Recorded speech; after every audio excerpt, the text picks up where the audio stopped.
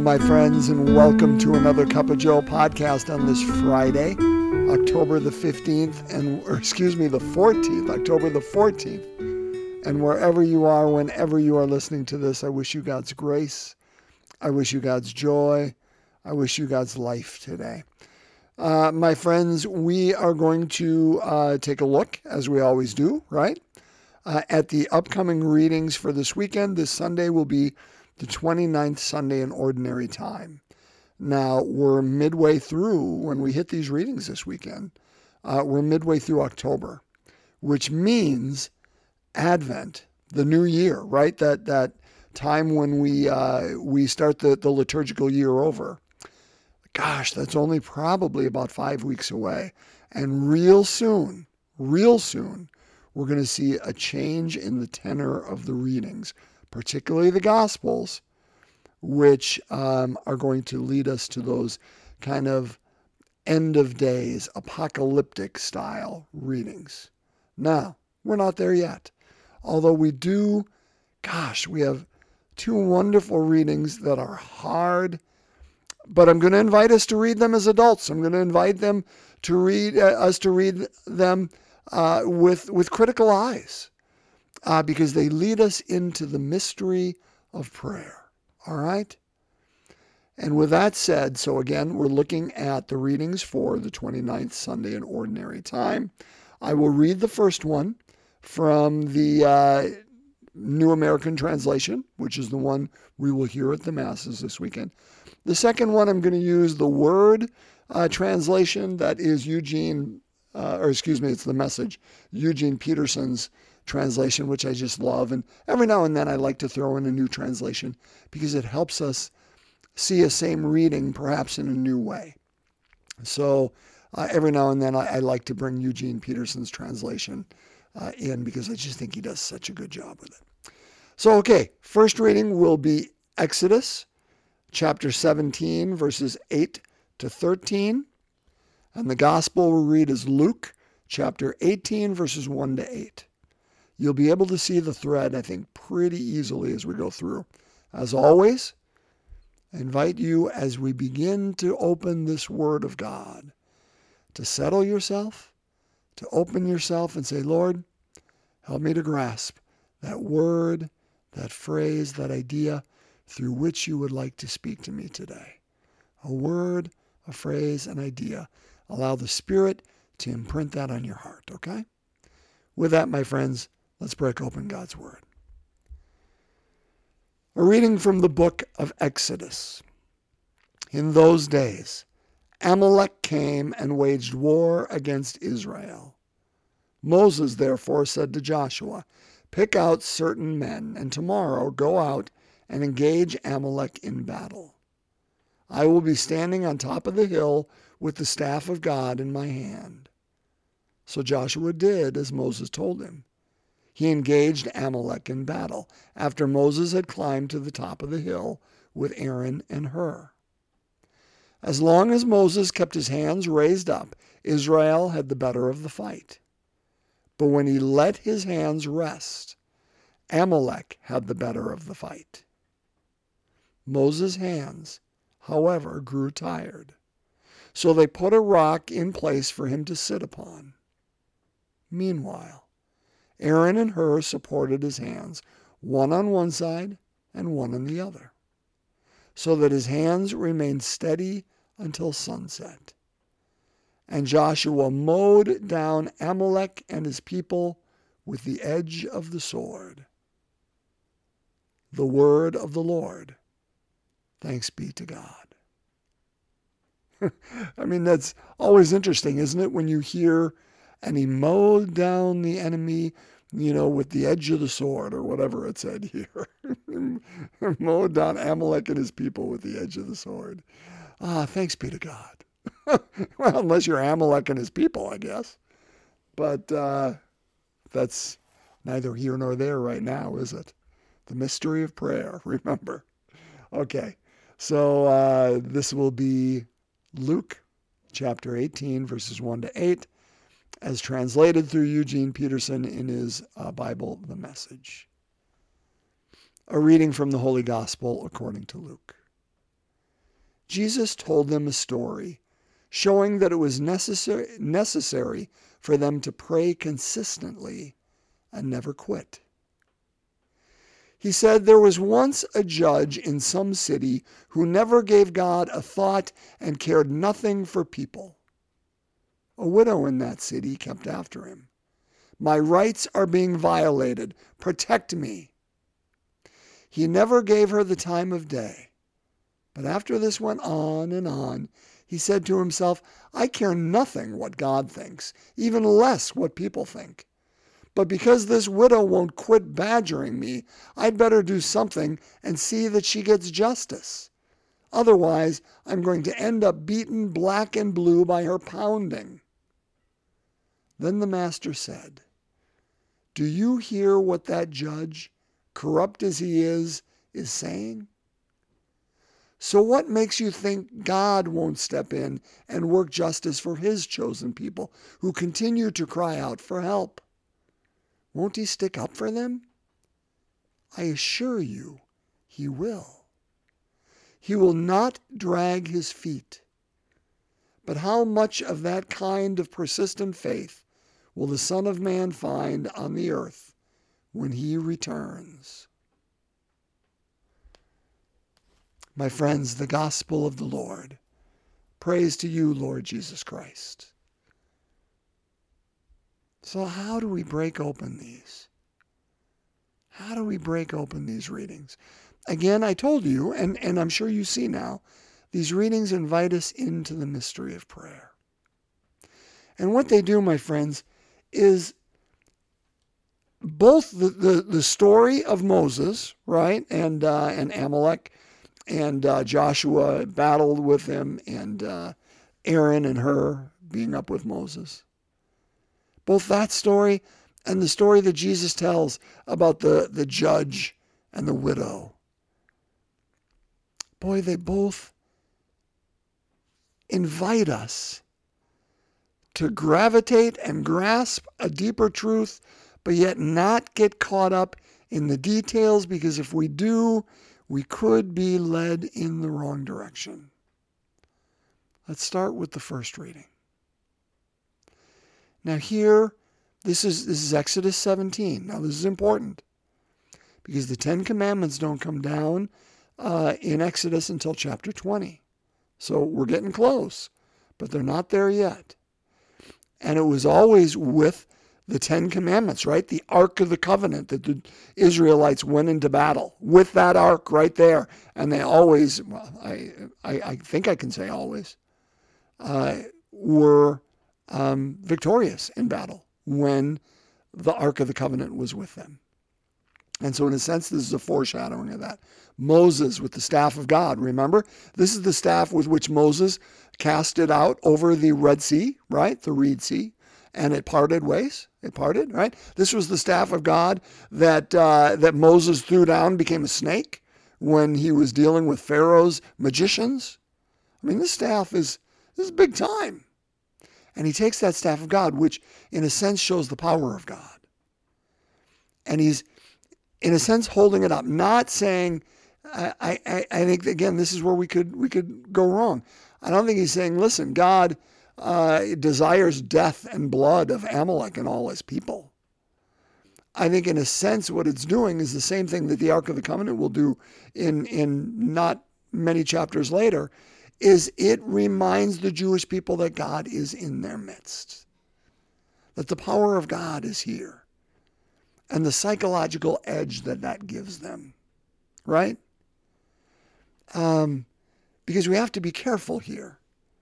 Now, this is early on. Now, listen, the Jewish people, my friends, you and I need to be so thankful for them, unbelievably so, in how they invite us into our own experience even now. This is early on in their understanding of God.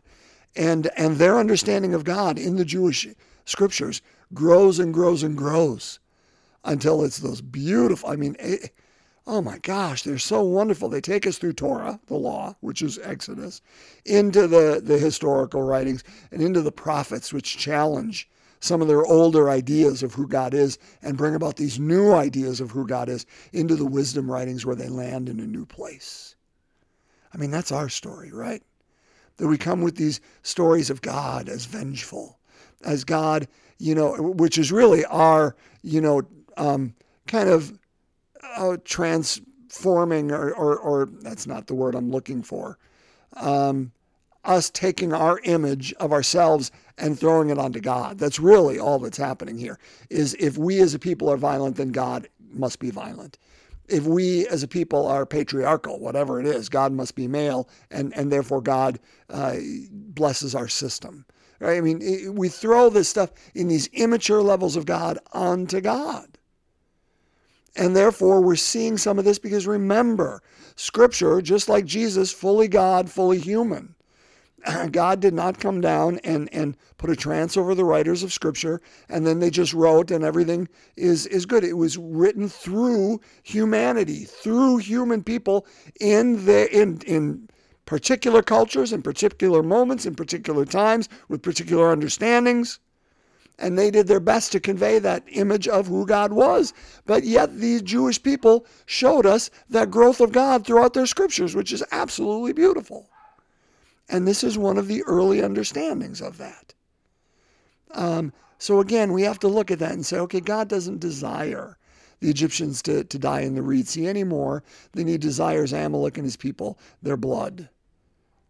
But what it does show us is that idea of when we understand and know at a level deeper than mind, deeper than head, deeper than whatever that is going on up there, in my heart, in my being, that I know God is with me. I can do all things through Christ who strengthens me, right? Isn't that what Philippians tells us? I can do all things through Christ who strengthens me. That's what they're experiencing right here. Okay, that's prayer image number one. Prayer image number two, say the danger with Jesus' parable, again, I'm going to use Richard Rohr's, metaphor here, and I love it because I think it's right.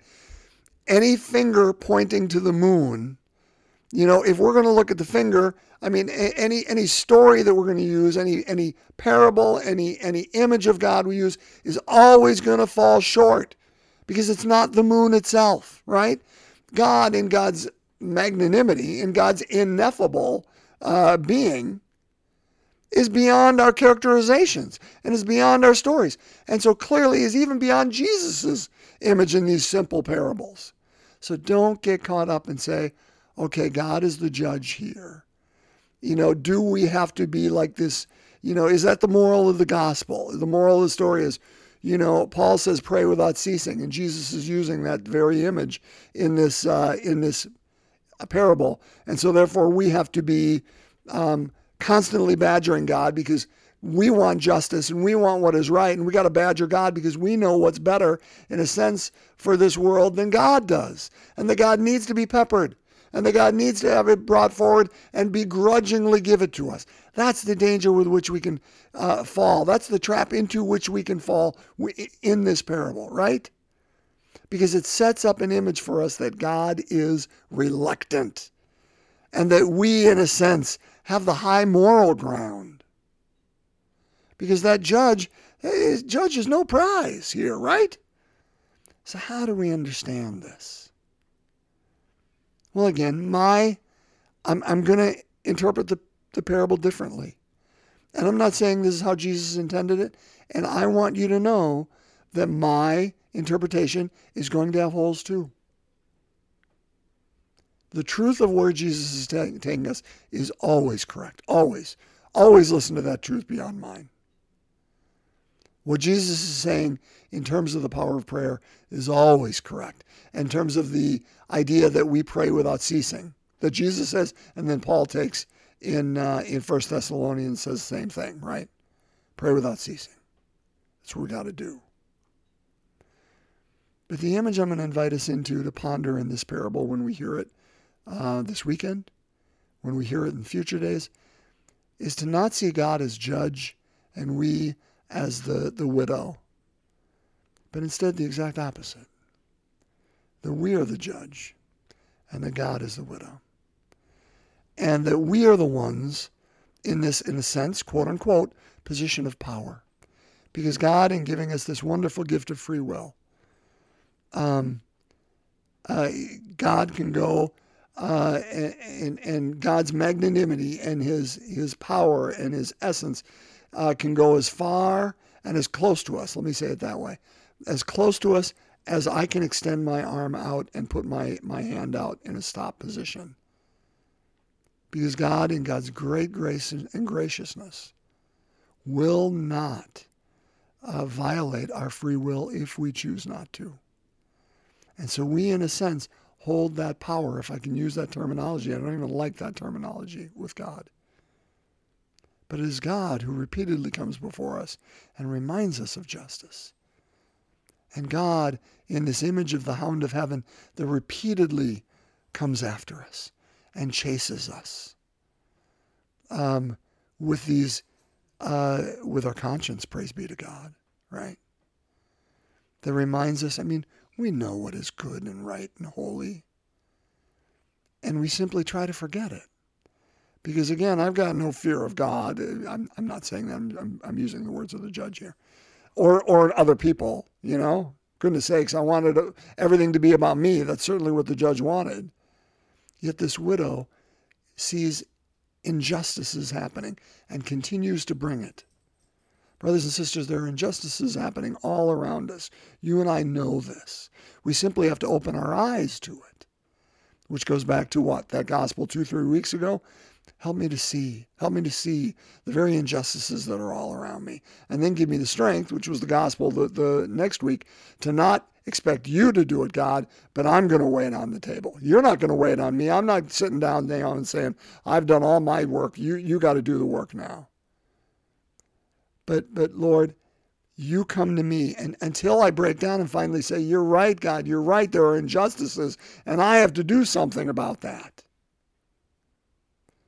If we think about the mystery of prayer, and again, prayer is beyond me, and I suspect it's beyond you too.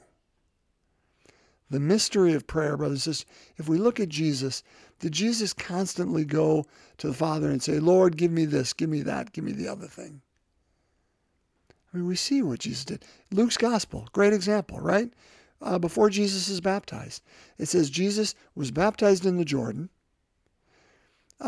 came up out of it, and was in prayer when the heavens opened and the Spirit came down upon him like a dove, right? That was the effects of prayer, is he knew he was the beloved one. Or another example, it says Jesus is always going off on his own.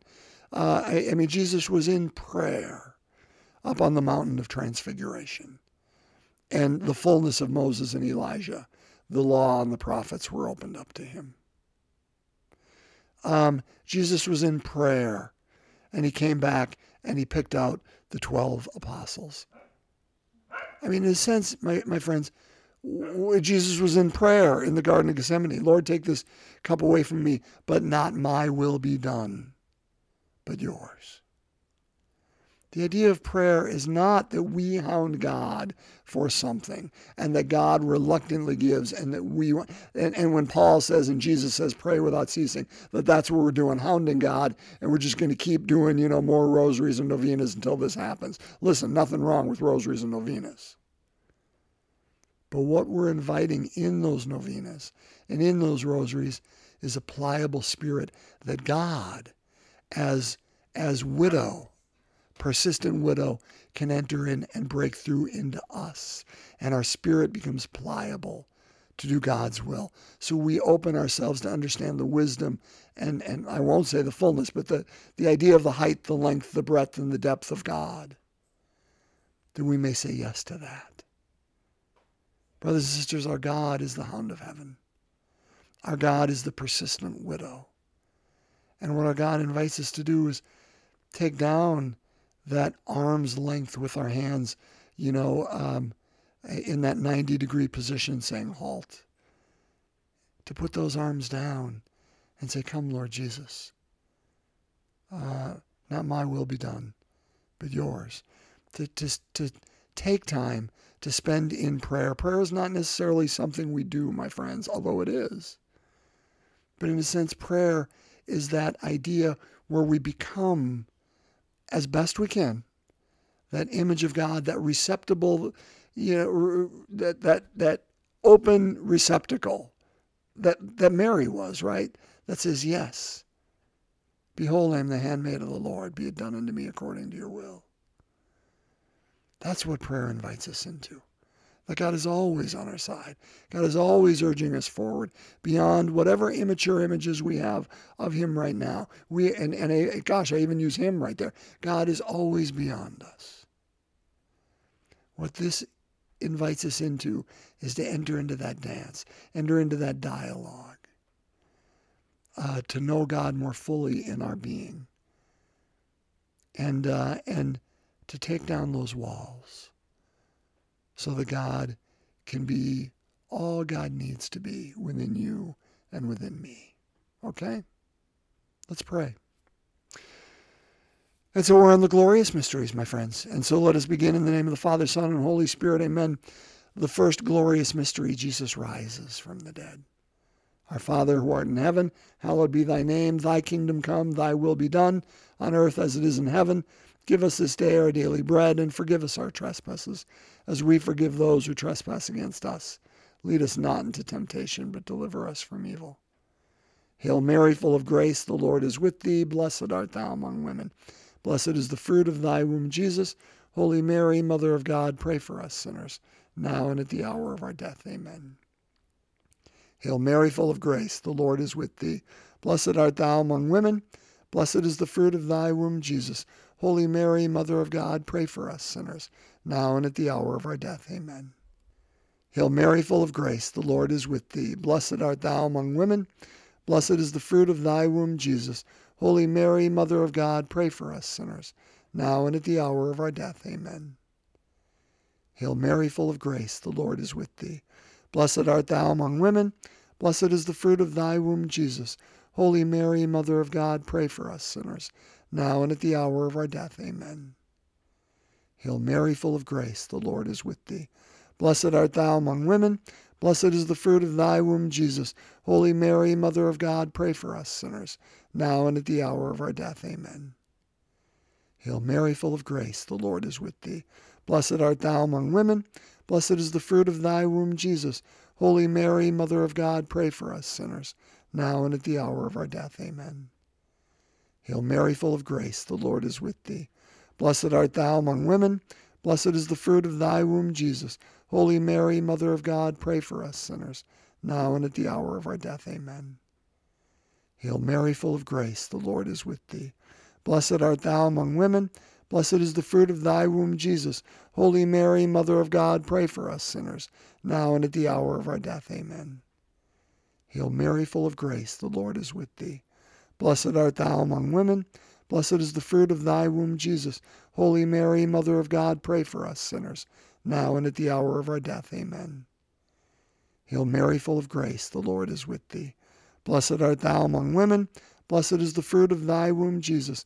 Holy Mary, Mother of God, pray for us sinners, now and at the hour of our death. Amen. Glory be to the Father, and to the Son, and to the Holy Spirit, as it was in the beginning, is now, and ever shall be, world without end. Amen. O my Jesus, forgive us our sins, save us from the fires of hell, lead all souls to heaven, especially those in most need of thy mercy. In the name of the Father, Son, and Holy Spirit. Amen. My friends, bless you. Have a wonderful week. May we be women and men of prayer. Be well.